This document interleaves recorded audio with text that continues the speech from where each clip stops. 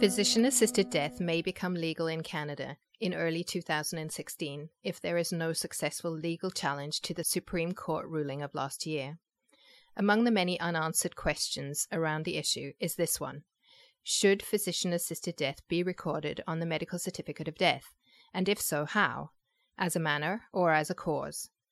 I'm Dr. Kirsten Patrick, Deputy Editor for CMAJ, and today I'm speaking with Jocelyn Downey, Professor in the Faculties of Law and Medicine at Dalhousie University in Halifax, Nova Scotia.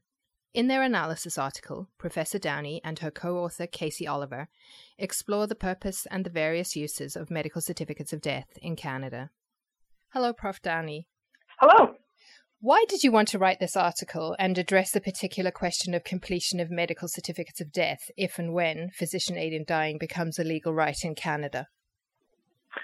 I've created a list of all of the various practices that will be affected by our move to legalizing physician-assisted death, and medical certificates of death was on that list.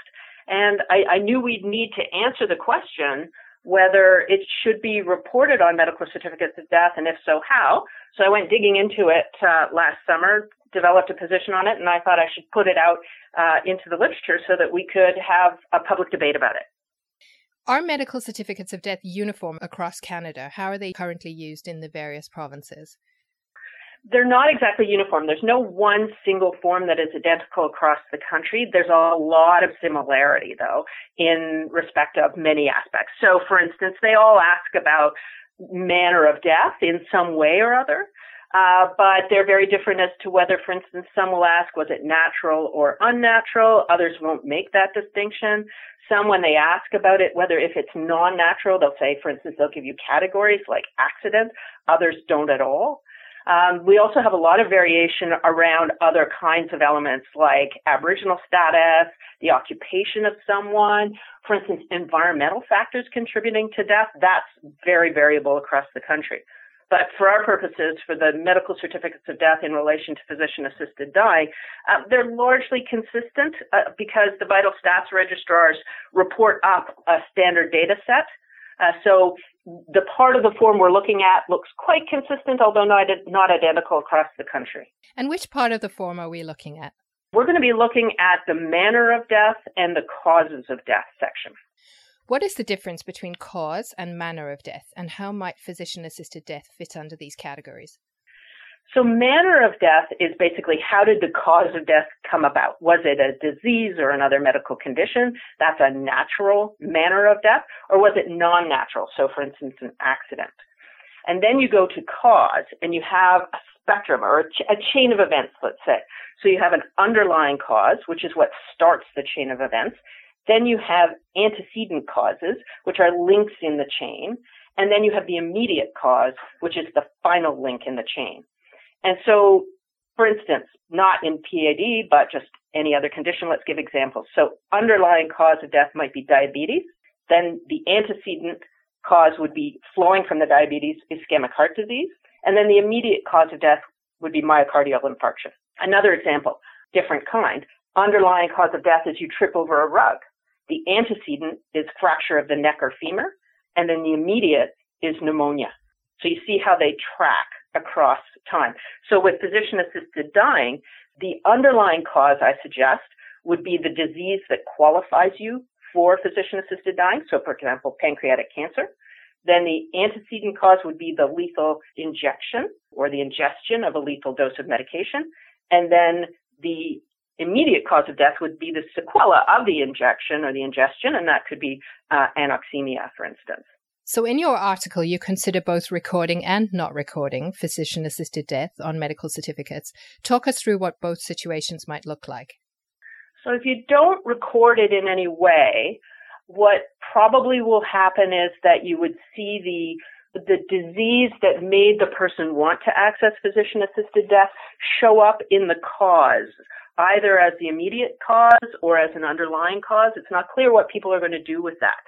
If you do what I'm proposing, which is you have it very transparently on the death certificate, so you're recording physician-assisted death, it would show up in two ways. The first is that physician-assisted death would be recorded as the manner of death, and in a box that would say, for instance, physician-assisted death.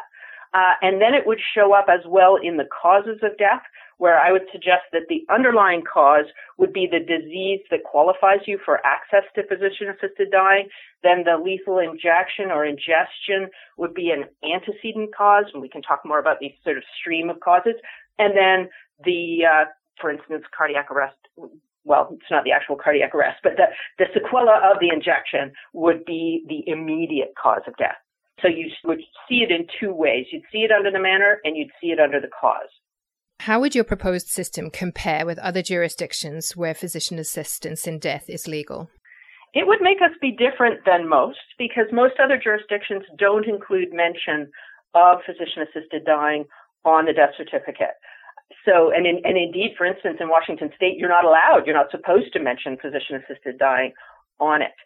The only place that has a notation of physician-assisted dying on its death certificate is the Netherlands, and it does it in a slightly different way than I'm suggesting.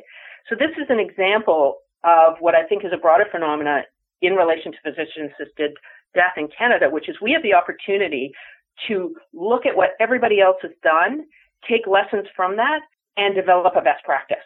And so with medical certificates of death, we can do that. With all the other aspects of physician-assisted death, we can also do that. So we can have a Made in Canada approach that is, in fact, I think, the best approach to physician-assisted dying in the world. In your opinion, how should the issue of medical certificates of death be handled in the coming months as legislation for physician-assisted dying is handled in Canada? I think that we should change them in a uniform way so that everybody across the country is reporting it the same way. And I think we should ask that the manner of death be recorded as physician-assisted dying, broken out into physician-administered medication and the patient-administered medication. And then that for the cause, we should record the disease that qualifies the person as the underlying cause, and then the lethal injection or ingestion as antecedent, and then the sequela of the injection or ingestion as the immediate. Because one thing that's really important to note is that the underlying cause what gets reported up to our national mortality data sets. And it's really important that we still see the burden of disease of, for instance, the cancers, and we get that by having that recorded as the underlying cause of death. But we also have the transparency that's associated with having physician-assisted death right on the death certificate. And I think it's incredibly important that we have that transparency moving forward. That sounds like a very sensible getting our ducks in a row in a lead up to this becoming legal in Canada.